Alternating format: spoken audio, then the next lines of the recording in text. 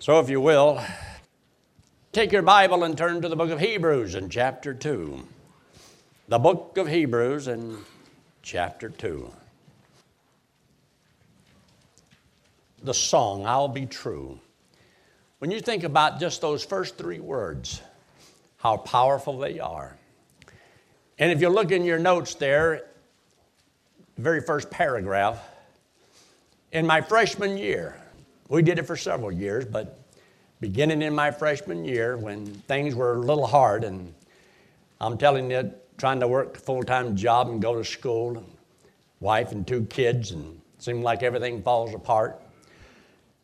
At the end of the services on Sunday night, the kids would get together, the students, and we'd go down to Coconut Grove Park.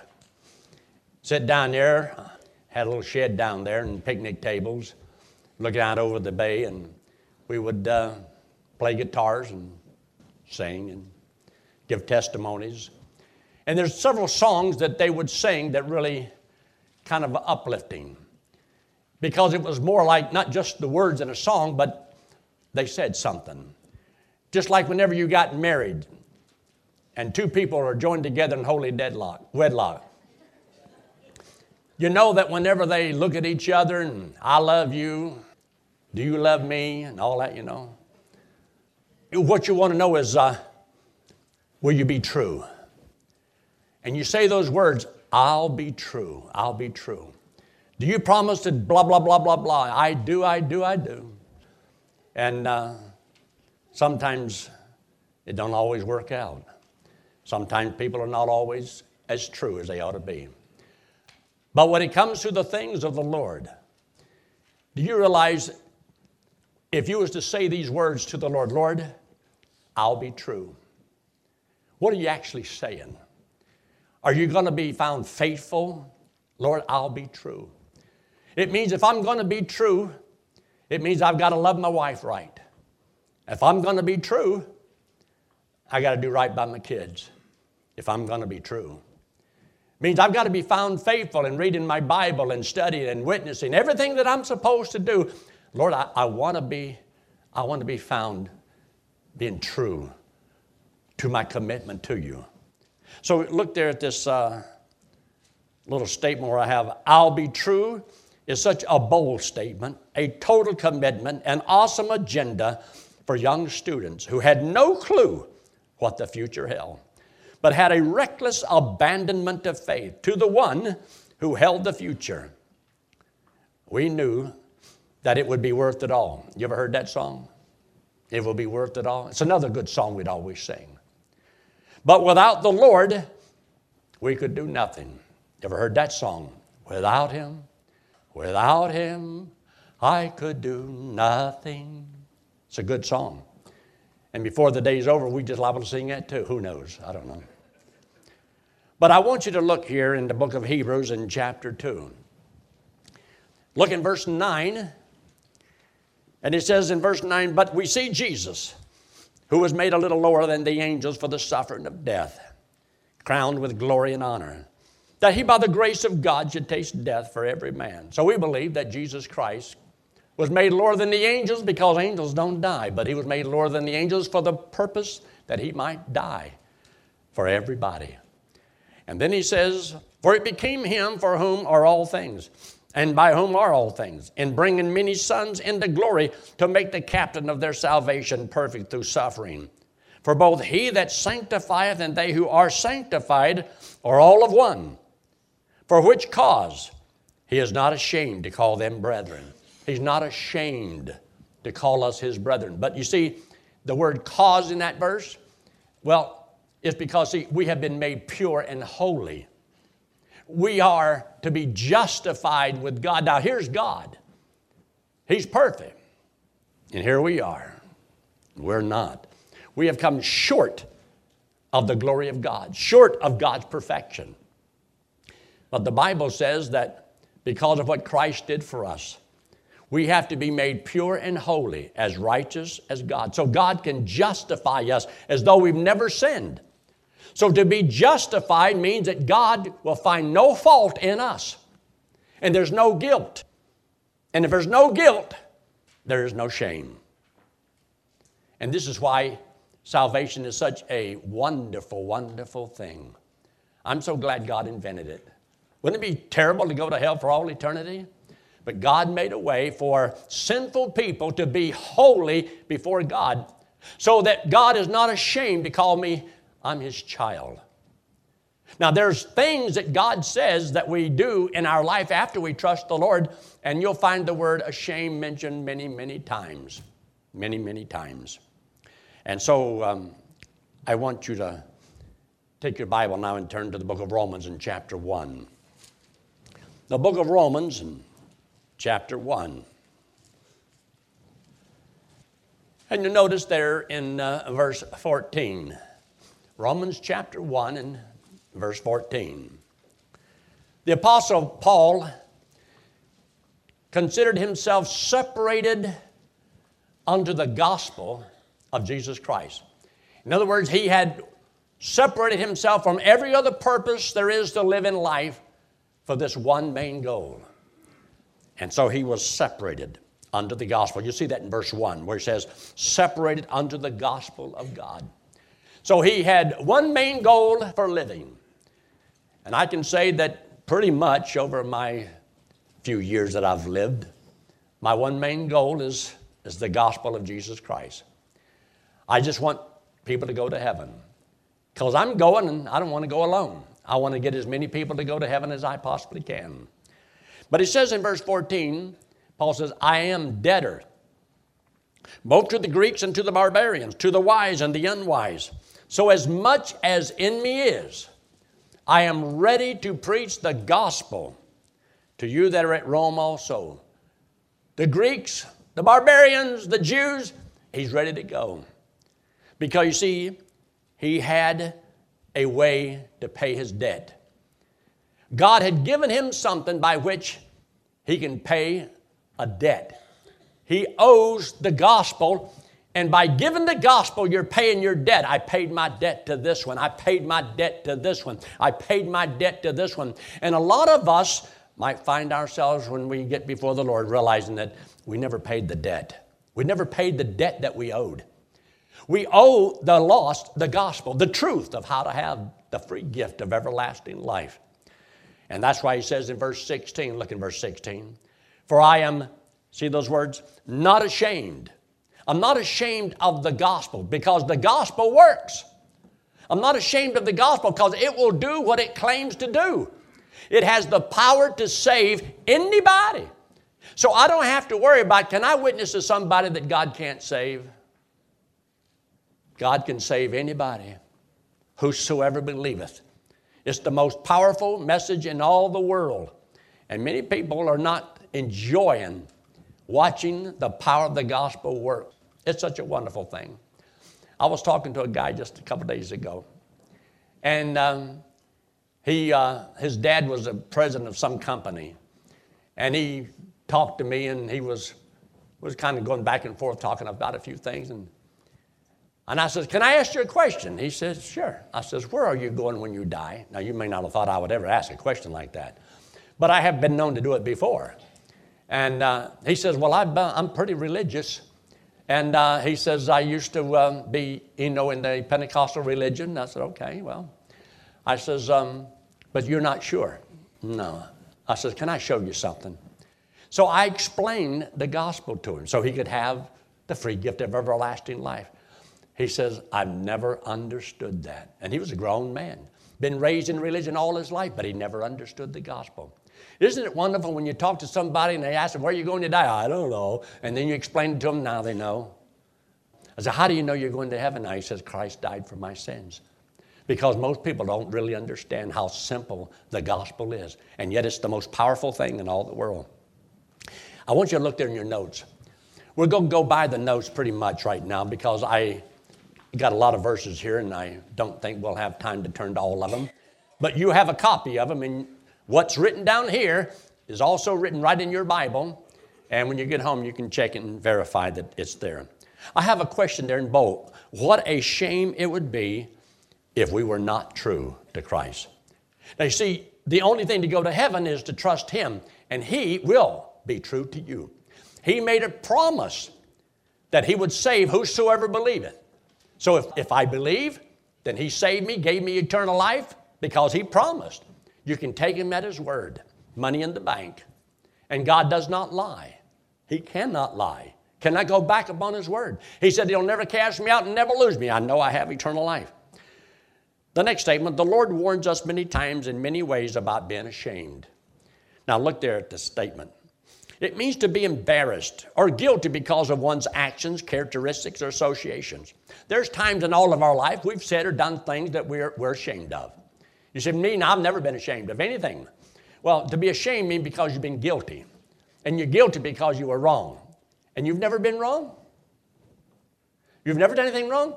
Everybody knows that everybody sins, but you just can't remember anything. Ain't that right? I just can't remember ever doing anything wrong. Some of us are just so holy, aren't we? You know what pride is? Oh. Look at the next statement. Shame may cause one to be sorry, contrite, remorseful, or humiliated.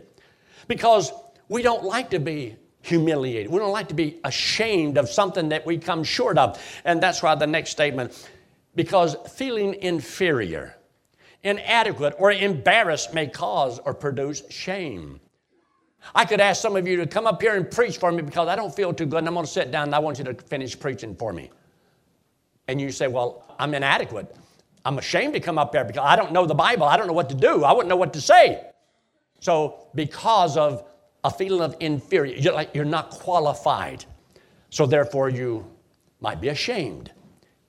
You could be asked to do something, and because you can't do it well, you may be ashamed of your product. Somebody asks you would you paint my picture? Really? I'll say, hey, that doesn't do me justice. Well, you don't need justice, you need mercy. Look at the next statement. Shame is almost exclusively moral, meaning knowing right and wrong in significance through consciousness of guilt or of its exposure. You see, if you don't know right from wrong, there's a lot of things that will not bother you, and there's no guilt. And if there's no guilt, there's no shame. You could go over to certain countries where they run around naked. And they got places where they run around naked, and they don't have any guilt. And they're not ashamed because they don't know if it's right or wrong, because that's the way they've been. That's the way they're raised. Now, you may say, oh. And so there's things that you might be ashamed of. You can be ashamed of your children. Have your kids ever done anything you're ashamed of? Don't answer it. I don't want you to do it. But sometimes you might be ashamed of your parents. Things that they say or do, they're guilty of, and you're ashamed of it. It happens all the time because we are sinful people. Sinful people do sinful things. And because of that, it produces guilt. I did something wrong. And because of the guilt, we have the shame. Now, the key is to remove the guilt. Look at the next statement. Adam and Eve were both naked and not ashamed. That's in Genesis chapter 2. They were created innocent and therefore without guilt, therefore no shame. Naked, not ashamed. They hadn't done anything wrong. They hadn't sinned against God. They were totally innocent. When little children are born, they're innocent. They can't think between right and wrong until you teach them. And you spend the first 3 years teaching them how to walk and talk, and then the rest of their life sit down and shut up. So you're always, trying to reverse. I got a sermon I'm going to preach coming up called Repeal and Replace. Have you ever heard of that? Not today, though. Look at the next statement. Christ is not ashamed to call us brethren. We are in Christ, therefore there is no guilt in our position, so there's no shame. So he's not ashamed of us. And a lot of times when you see the scriptures talking about, he that believeth in me shall not be ashamed. The reason you won't be ashamed, because one day, we're going to see God. Face to face, I'm going to see God. And because of all those sins, God has forgiven. And if God has forgiven, he's removed the guilt. And because there's no guilt, there'll be no shame. I don't have to be ashamed because of what Christ did on the cross for me. He paid my sin debt so I could stand there unashamed. Now, Look at the next statement I have. The capacity for shame may be lost through the long-continued deadening power of immorality, as found in 1 Timothy 4:2. Speaking lies and hypocrisy, having their conscience seared with a hot iron. When there's no conscience of wrong, there's no guilt. No guilt, there would be no shame. The other day I made a mistake. I was watching Fox News. And on came this guy, Watersworth. And he was having on there about the spring break. And the next thing you know, I thought it was pornography on TV. Showing all the girls, they didn't have enough material to make leggings for a hummingbird. You could say it was what they call the atomic dress, 50% fallout. And I'm talking about, there was like no shame. Guys drinking stuff and trying to see how much they can hold, all kind. No shame. I've never had a drink of strong drink in my life. I don't need that. There's no shame with people. Or with a lot of people today, even a lot of women are having children and no husband. At one time, remember, it used to be a shame to get pregnant and not be married. Y'all, anybody remember those days? Is that true today? Very little. Or people shacking up with each other. Well, because everybody does it. So, since everybody does it, then what you're doing isn't wrong. And if it's not wrong, you're not guilty. And if you're not guilty, there's no shame. Until you start looking in the Bible and you look at things from the eyes of the Lord and you realize, boy, have I been wrong. And all of a sudden, a weight of guilt can come upon a person. And how I have been so wrong. And there's ways of taking care of all of the guilt. And I'm so thankful for what we call the gospel of grace, where God forgives you. And you can accept the forgiveness of the Lord, and what you've done is though it never happened in God's eyes. Wow. And God can forgive and remove. And when you accept God's forgiveness, see, a lot of people accept God's forgiveness, but then they don't forgive themselves. You have to forgive yourself because that's what God did. And then that removes the guilt and removes the shame. And you can lift your head high and you can walk because I am a forgiven man. I was guilty and I've been forgiven. God has been good to me. Now, look at the next statement. In the next statement I have right there in the bold, the grace of Christ delivers us from the shame of guilt. Forgiveness is to remove the guilt. The removal of guilt is to remove the shame. Are y'all following what I'm saying this morning? Are you there? This way goes, that means yes. This means no. Are you following what I'm saying? Am I getting through? You say, well, I don't need this right now. Okay, you probably need it tomorrow. Now, you'll notice the very next words about Romans 1:16, but we already looked at that. But I want you to look at the next one, Romans 5 and verse 5. And hope maketh not ashamed, because the love of God is shed abroad in our hearts by the Holy Ghost, which is given unto us. Hope, a joyful anticipation of what God has for us. And that blessed hope that we are looking for the Lord to come back at any time. Did you know that is a purifying hope in your life? That you keep your eyes focused upon the Lord. And the day will come. Now down here, sometimes maybe you feel like I've sacrificed too much. There's so many other things I could have done. But knowing the Scriptures, it has restrained me, kept me from doing things that maybe I would have done.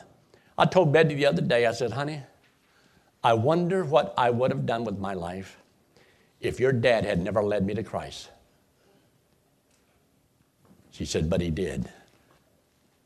I thought, what would I have done with my life if her dad had never witnessed to me and won me to Christ? How lost I would be. How terrible would be my life. To realize how bad things could be. And then you realize, look how gracious God has been to you. God is a good God. Look at Romans 9:33 where he says, as it is written, Behold, I lay in Zion a stumbling stone and a rock of offense. And whosoever believeth on him shall not be ashamed. Means he will not have any more guilt. He won't be guilty, therefore there won't be any shame. It's the only way it will work. Because if you do not accept the payment Christ made on the cross for you, you'll be eternally separated from the Lord in a literal fire burning hell. And for all eternity, because of the guilt, you'll be so ashamed that you did not accept the payment Christ. But if you trust the Lord, you won't be ashamed. You're going to be in heaven, a new body, pleasures forevermore, and you'll be so glad you trust the Lord. And not only that, as a child of God, should you or I be ashamed of what Christ did for us? Are you ashamed to witness for the Lord? Ashamed to tell people the good news of how to have eternal life? Are you ashamed? Are you ashamed to talk to somebody about football? You're ashamed to talk to somebody about what was on the news? But are you ashamed to talk about how much you love the Lord? Think about it. Now, the next verse down at the bottom of the page. Romans 10, verse 11. For Scripture saith, whosoever believeth on him shall not be ashamed. You're not going to be confused, confounded. You'll never regret that you trusted Christ as your Savior. Now, in this world, there may be times when, like Paul says, I am not ashamed of the gospel because of what it is. And I am ready to preach it because I am a debtor. And if you don't do what you should do, then there's a sense of guilt. I failed. When you think about those words, I'll be true, precious Jesus. I'll be true. Could you just say those words right now in your mind? Just say it in your own mind. Don't say it out loud. Just, I'll be true, precious Jesus. I'll be true. What do you think it means, though? Would you be afraid to say that? Because it's a commitment.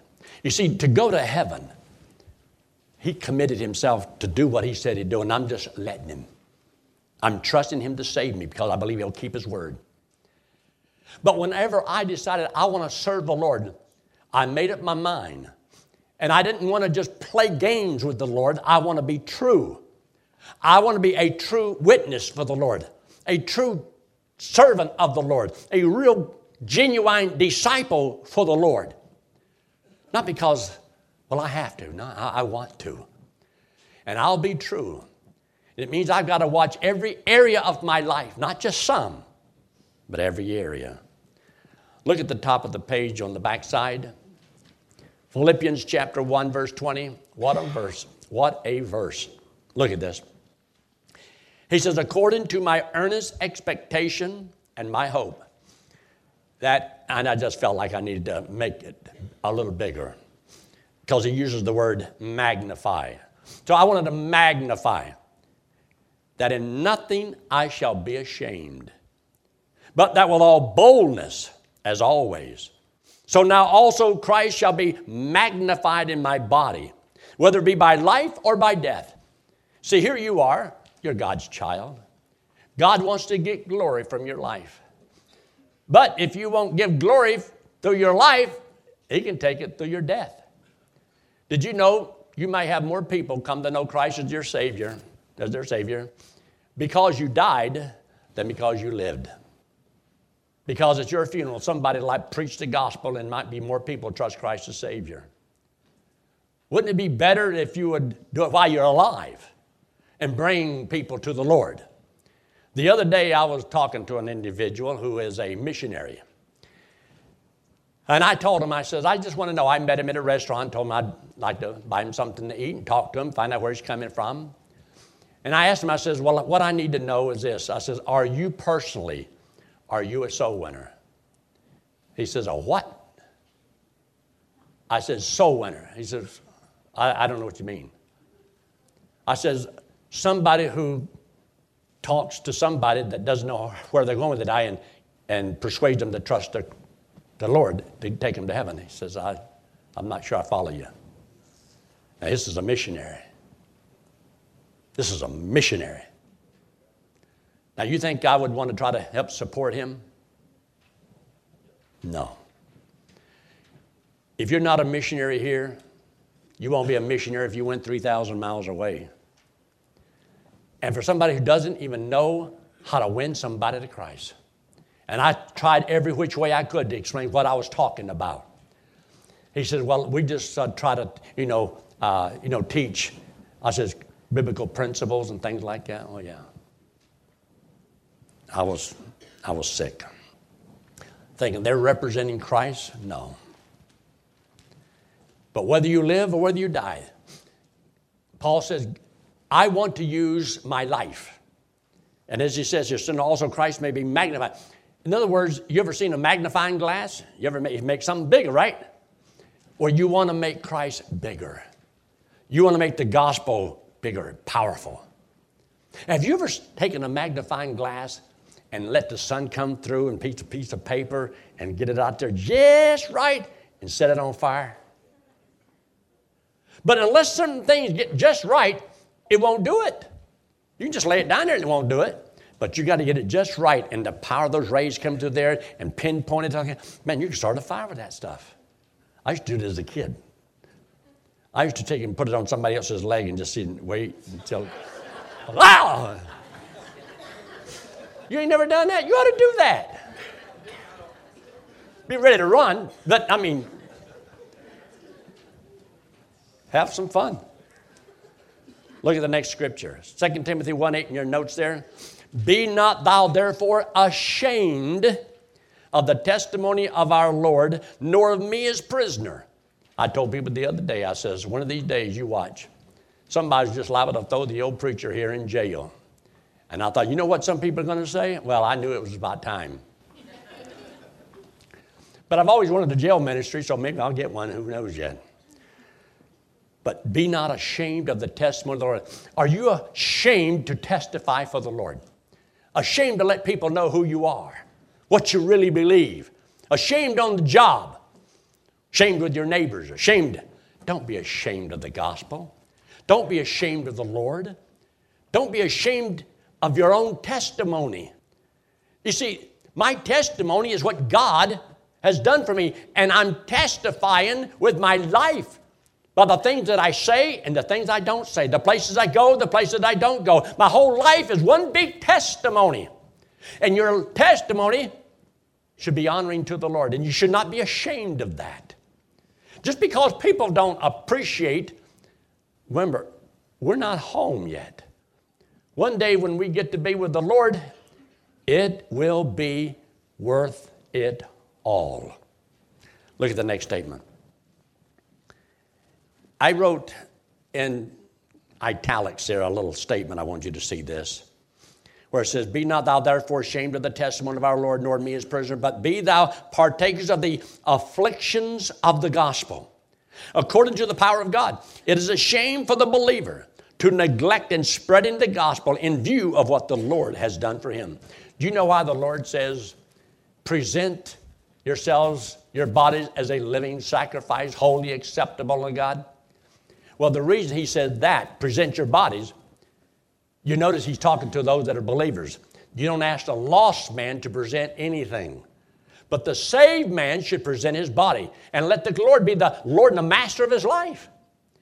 But he says, brethren, I beseech you therefore by the mercies of God. It means in view of what God's done for you.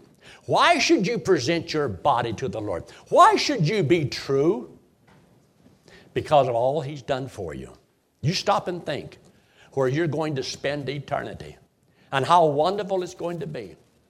And realize how you were saved by the skin of your teeth because you realize what some people had to go through to get the gospel to you. You stop and think when he talks about that so many that will be reached, yes, but scarcely be saved, he talks about. Scarcely. It means that you realize what Paul went through and all the afflictions of the gospel to get the gospel to that person. I mean, it's a miracle he ever heard the gospel. And what missionaries go through when they have to go through all the things they have to go to get the gospel to somebody. And I told this lady the other day, remember last week I told you about the 83-year-old lady? I says, I'm 75 years old. And I've only had one person in 75 years ever witness to me. What if that person had missed me? She said, well, I'm 83. Anyway, she trusts the Lord, Tom. Look at the next statement. 2 Timothy 1:12 makes this statement, for the which cause I also suffer these things. Nevertheless, I am not ashamed.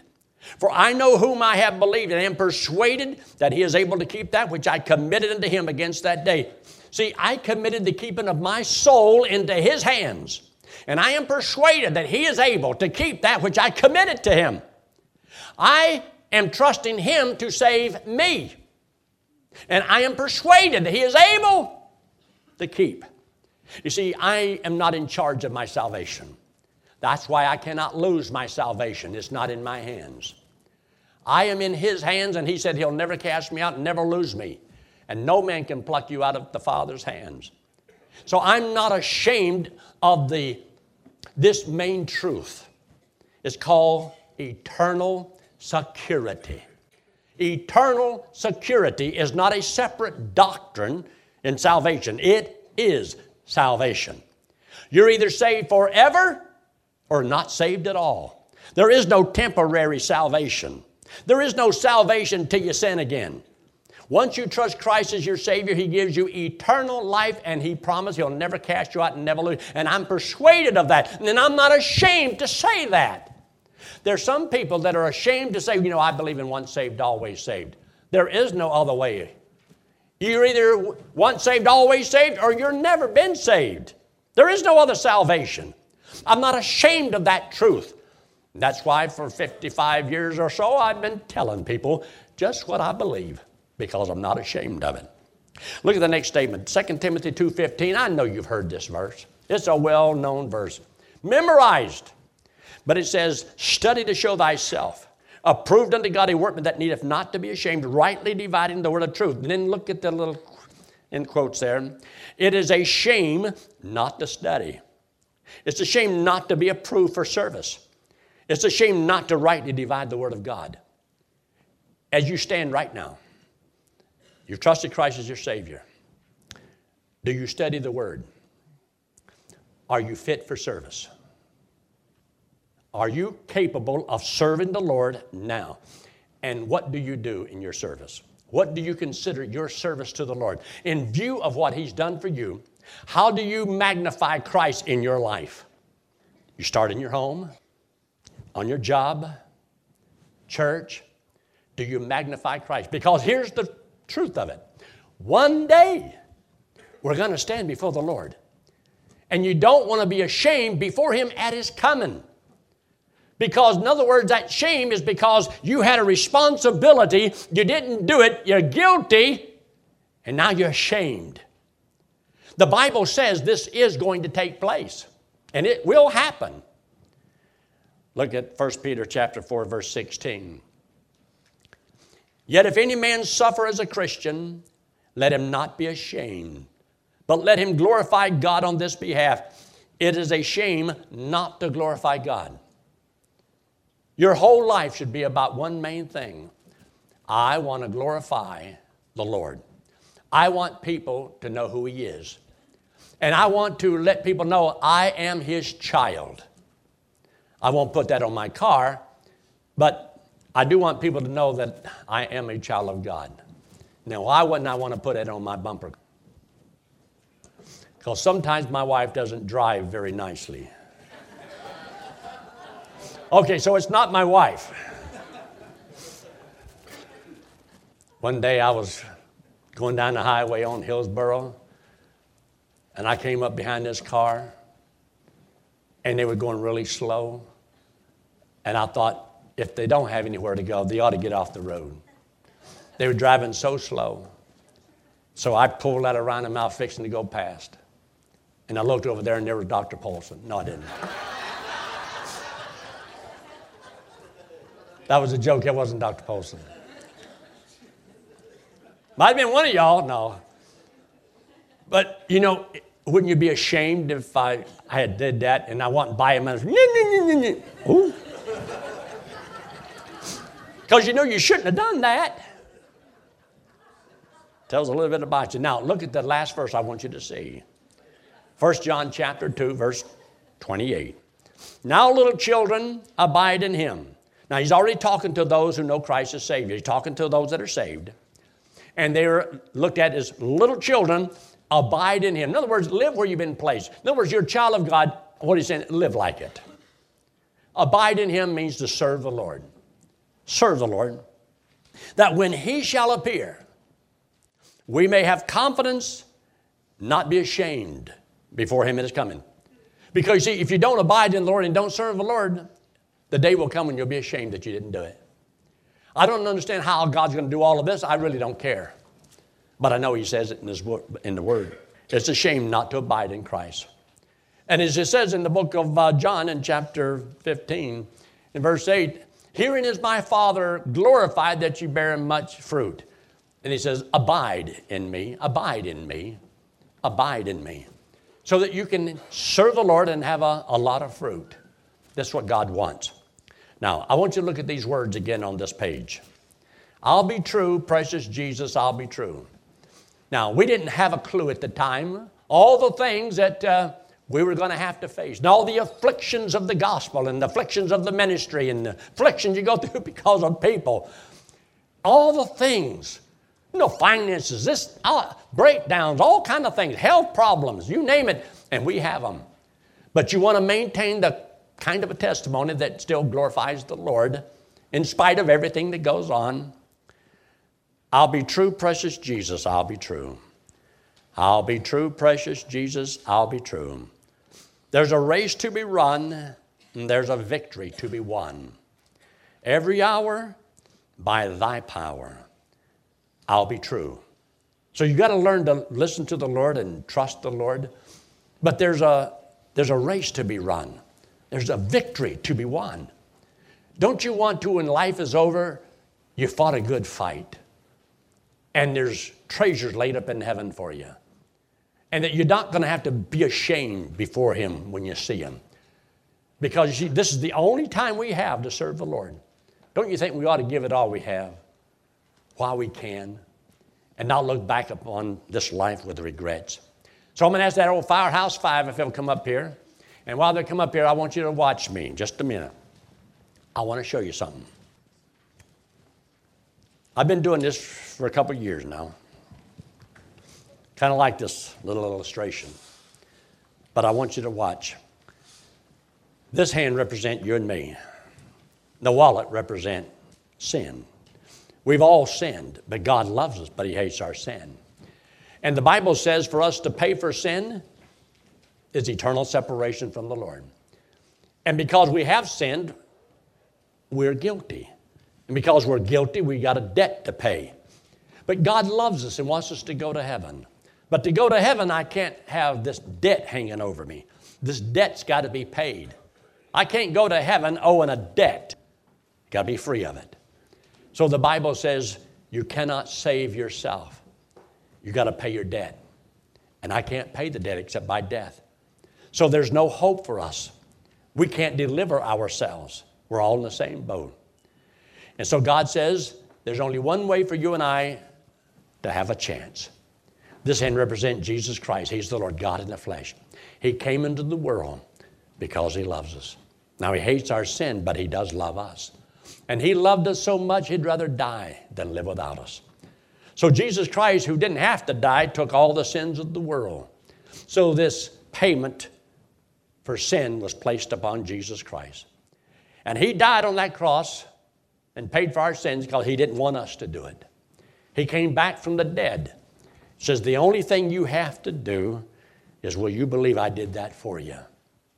So simple. Will you believe he did this for you? If you believe he did it for you, he puts this payment to your account. And you have a payment for all of your sins. And because all your sins have been paid, I don't have to feel guilty anymore. There's no shame. I can go to heaven. And God's not ashamed to call me his child because I've been set apart. I've been made pure and holy, good enough to go. I'm God's child. I'm not in heaven yet. I'm still down here. But God wants me down here in this life to live without bringing shame to His name. Without being ashamed of the gospel, ashamed of Christ. Therefore, we have to make up our mind, do I want to serve the Lord? But serving the Lord doesn't produce the new birth, doesn't give you eternal life. You see, going to heaven is the gift. It's free. After you trust Christ as Savior, yes, we should serve the Lord. Tell people about it. But we don't do it to get to heaven. And I just want you to make sure you understand that. So, first of all, I want us to have a word of prayer. And then we're going to sing a song. With your heads bowed and your eyes closed and no one looking around, if you have never understood this before about how to go to heaven, you understand now it's a gift. It's totally free. And even in spite of everything you have ever done, every sin, all the guilt, He can take that all away. You see, He loved you so much, He paid for all of your sins. So before Him, you don't have to be ashamed anymore. Say, I'm a forgiven man. God forgives me. And God loves you so much. Would you trust Him? Would you believe that when Christ died, that He died and paid for your sins? Will you trust Him to take you to heaven when you die? I'm not going to have you forward. I'm not going to embarrass you. But in just a moment, I'm going to ask you to raise your hand. Raising your hand does not save you. It just lets me know that what I said made sense to you. You're saying, preacher, that made sense to me. And right now, I will trust Christ as my Savior. Would you slip it up? Yes, God bless you, sir. You can put it down. Anyone else, just slip it up very quickly. Put it right back down. Yes, God bless you. I see your hand. Are there others? Anyone else? Say, I want to be certain of going to heaven. God loves you. He's paid for your sins. And He'll give you eternal life.